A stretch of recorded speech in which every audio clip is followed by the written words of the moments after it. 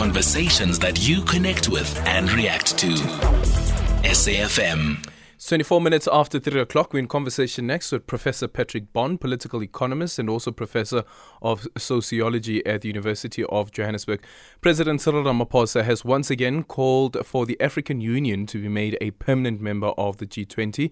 The President was speaking during the working session of the Food and Energy Security at the G20 Leaders Summit, which is currently underway in Bali in Indonesia. Joining us now to share his thoughts and the significance of the G20 Leaders Summit is Professor Patrick Bond. Prof, good afternoon and thank you so much for making time for us. Do you think that this is a call that the G20 would respond positively to?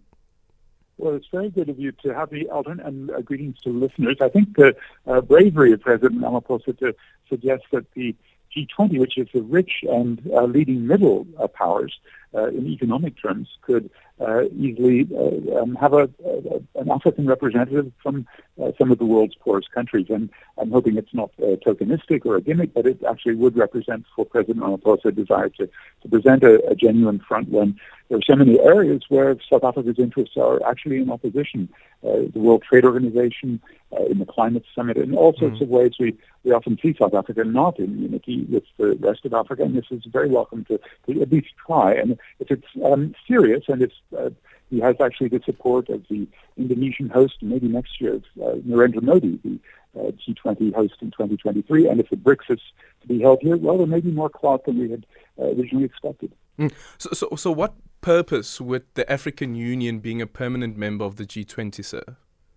But there's always a sort of a show and tell in which African leaders come to both G7, as President Ramaphosa did, along with Macky Sall, the Senegalese leader, in Germany this year, but also to the G20, the only African country, of course, is South Africa, and to actually have a prominent voice at the table. This year, again, it's Macky Sall, and also another African attending is the African Union Development Agency leader, who's the Rwandan president, Paul Kagame. And if there were more Africans, you'd figure that there would be a little more pressure to actually have the global scale solutions we need on climate, on COVID-19 vaccines, which we really didn't get in the WTO this year, and on economic justice, which is the prevailing problem that has gotten so much worse with the pandemic and all of the economic activities that really surround us, including this geopolitical problem, the sanctions on Russia that then lead to energy crises, food crises here in the continent. I wonder then, so if, for instance, the African Union is made a permanent member of the G20, whose interests would the African Union be serving, considering as well that here we have the continent having the most number of countries on the continent, and we know that our continent is very, very diverse and diverse views and interest as well.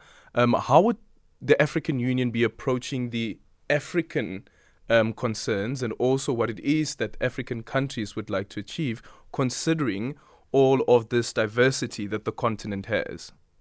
Yes, that's exactly the dilemma, that the diversity includes a general complaint that the dictators often are still right at the helm of these major institutions, whether they're regional institutions like SADC or the AU, and we really haven't seen a big, let's say, push forward towards democratic, the progressive, sort of vision that, for example, in Nkosazana Zuma, when she was the main commissioner, she was trying to push in the Vision 2063. And I think those are the sorts of dilemmas that we'll always face, not simply in the African Union. The European Union is full of the kind of upward-gazing elites, and they don't particularly serve the interests of the ordinary European citizens. Look, the dilemma is you haven't yet got the pressure on these elites to have multilateral solutions, whether it's the World Bank and IMF, which really aren't reforming, or the climate conference that's clearly underway with the big powers, the big polluters, which now includes China very much. They refuse to pay the climate debt, right? They don't recognize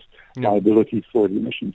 And I think an African voice has got to continue to put that very strongly, and to some extent in these multilateral settings, President Ramaphosa does quite a good job, for example, to get intellectual property waivers off of COVID vaccines. He tried, at least somewhat hard. They accepted a very weak deal in June in WTO.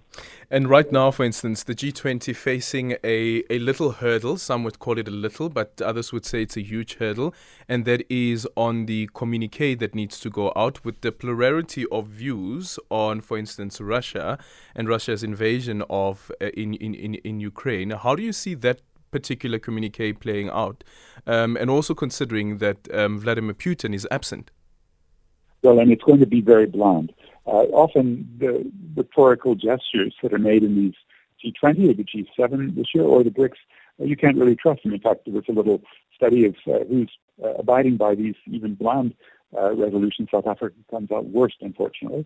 I would say this is one of those moments where if we have both a geopolitical crisis of the magnitude of Russia's invasion of Ukraine, and South Africa finds it difficult to even call for withdrawal of the troops. The initial position was a big U-turn, you remember, after an ANC donation from a big Russian oligarch, suspiciously timed. But I think there, plus the economic fractures in which we're seeing with the sanctions against Russia, Russia plus China doing much more trade in their own currencies and trying to bring in the BRICS. And that, I think, is actually going to build up to quite an important event when South Africa hosts the BRICS, and we might even see U.S. allies, Saudi Arabia and Egypt, actually move, along with Iran, Saudi Arabia's main enemy there, along with Argentina, Indonesia, Algeria, some other countries, into an expanded BRICS. And that would give South Africa a great deal more leverage to say, hey, well, let's bring in other Africans. I think that would be quite welcome.